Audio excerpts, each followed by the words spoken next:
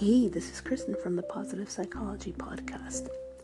I've noticed that some people get kind of pressured internally when they're pursuing things which are actually designed to help them, like meditation or the more abstract concept of balance, right? So people say stuff like, well, I should lead a balanced life, and then they get completely stressed out because they perceive their life to be imbalanced. So the natural thing that happens is that some good, talented writer will be like, well, balance is not achievable. It's a little bit like perfection. And while I appreciate this idea that what the writer is trying to do, they're basically trying to take the pressure off by saying, look, balance is not something you feel every single day or even should be strived for, because life naturally comes in ups and downs. I think if we kind of subscribe to this logic, we don't understand where the problem is. And the problem lies with a mind that turns absolutely everything into pressure. So if your brain kind of tackles everything, no matter what it is, with this kind of toxic perfectionism way, and you stress yourself out because you're not a good meditator, you're not a good exerciser, you're not a good this, you're not a good that, then kind of always looking for the next thing is not going to help you.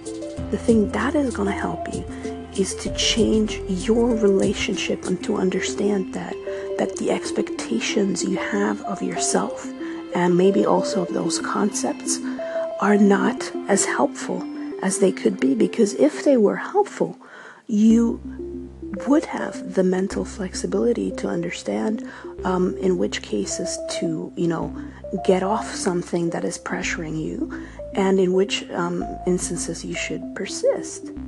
Because we do get more rewards from things like meditation if we stick with them instead of getting stressed out because we're not good at it. So I know this is a bit...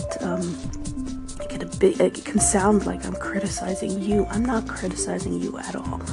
I think this is actually pretty normal, as in the default way to think when you grow up in a competitive society. You just always want to excel at everything, and you think that only the best get everything they want.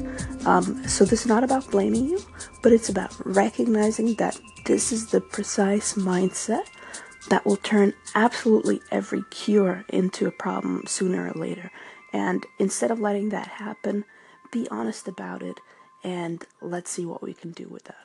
Hey, this is Kristen from the Positive Psychology Podcast. In the previous segment, I talked about toxic expectations. So once you know that you might suffer from some of those, what do you do about it? I think the important thing to realize, the most important distinction, is to understand the limits of the competitive mindset. What do I mean by this? Alright, so if you partake in a race, there is actually really only one winner, one second place, one third place, and if you're fourth place, there is no medal for you. That's a fact. But actually, most things in life are not that sort of competition. If you think about it, there is no mechanism that limits the number of people who can experience self-compassion, peace, kindness, all of these things, the good stuff, the stuff that makes life worth living. There is no mechanism that kind of says like, oh, so now too many people have happy relationships, we have to ensure that there is a natural balance. That does not exist. So the competitive mindset does not apply when it comes to a lot of things that make us happy.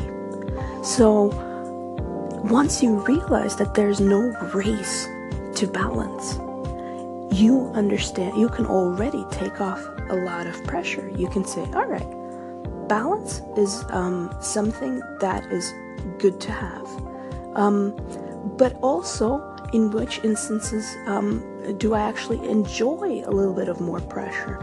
In which instances do I enjoy almost complete relaxation? And once you dive into those concepts, you realize that there's really no need to A, live every day exactly the same, and B, kind of expect yourself to feel the same way. And once that happens, and you just keep the idea of balance in your mind more like an outer limit, so you understand that way.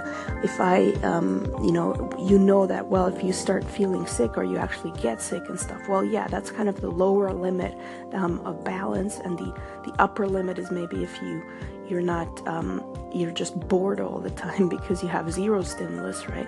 But within those parameters, you're fine, and you can pursue balance in varied ways. And I think once we stop that competitive race to the concept and perfectionistic view, once we understand that that actually holds us back from things like peace and balance, we can progress, peacefully. Cheers.